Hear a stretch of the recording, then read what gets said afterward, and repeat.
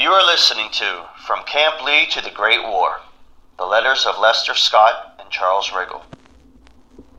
World War I soldiers from Wheeling, West Virginia, Scott and Riggle were drafted in 1917 and trained at Camp Lee, Virginia.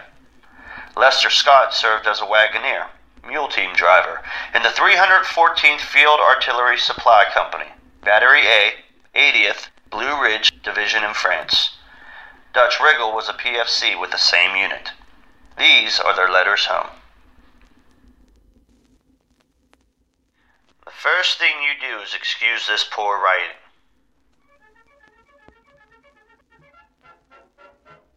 Camp Lee, Virginia, Sunday, December 23rd, 1917. To James D. Riggle. Dear Brother, I thought I would try and answer your letter which I received a few days ago. Certainly glad to hear from you once more. I'm glad to hear that you are all well and getting along all right. I am well as could be and feeling fine. Well, it will be a good while yet before I get to come home. They draw my name the 104th draw, and you see it will be a good while yet before I get to come. It will be in the month of February anyway. They only let 5% of them go at a time. It will be a good while to wait, but the time will run around pretty quick. I don't know when Les is coming home. I wish we could come together, but I don't expect we will, for I know he will be at home first. There's only 58 in the supply company, and there's 107 in our battery. We ain't crowded a bit here. There was a bunch of our men transferred from here to North Carolina to the regular army. I don't know whether there will be any more transfer or not. I hope not, till we all get a furlough. Then I don't care where they take me. I saw in the paper where the two Bill Riggle left Moundsville for Georgie to the Cost Artillery. We got a pretty good place at that. Cost Artillery will never go across the pond. They may never see a battle unless the German come across, and there ain't much danger of them doing that. There are a few cooks and a few soldiers going to France next week. They just volunteered to go. 2 out of battery and a cook goes. There was 50 of them wanted to go, but they would only let 2 go. Well, Abe, I just drilled about 2 minutes last week, on detail to work all the rest of the time.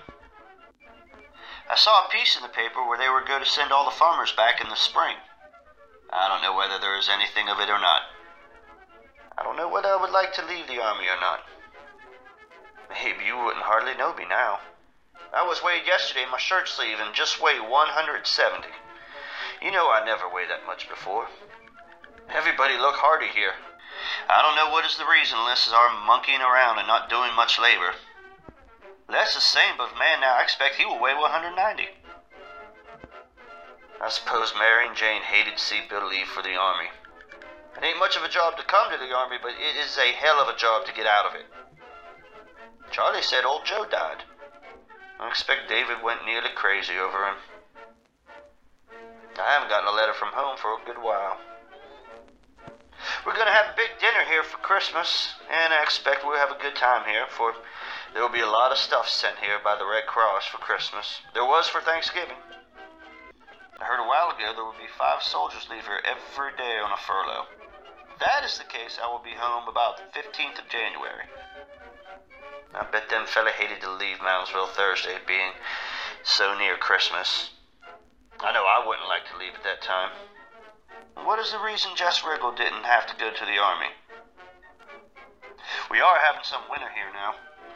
There was 9 inches of snow fell here for the first time, and it lay on the ground for about a week. Now you watch and don't eat all them apples, for I want a good mess of them. They are a nickel apiece here, and a fella couldn't afford to buy very many at that price. Well, I will quit for this time and tell you all the news when I come home.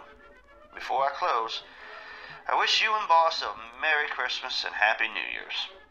Forever your brother, Old Dutchman to Abe and Boss. Battery F314, FA, Camp Lee, Petersburg, Virginia. The letters of Lester Scott and Charles Riggle were transcribed by John Eric Gillot.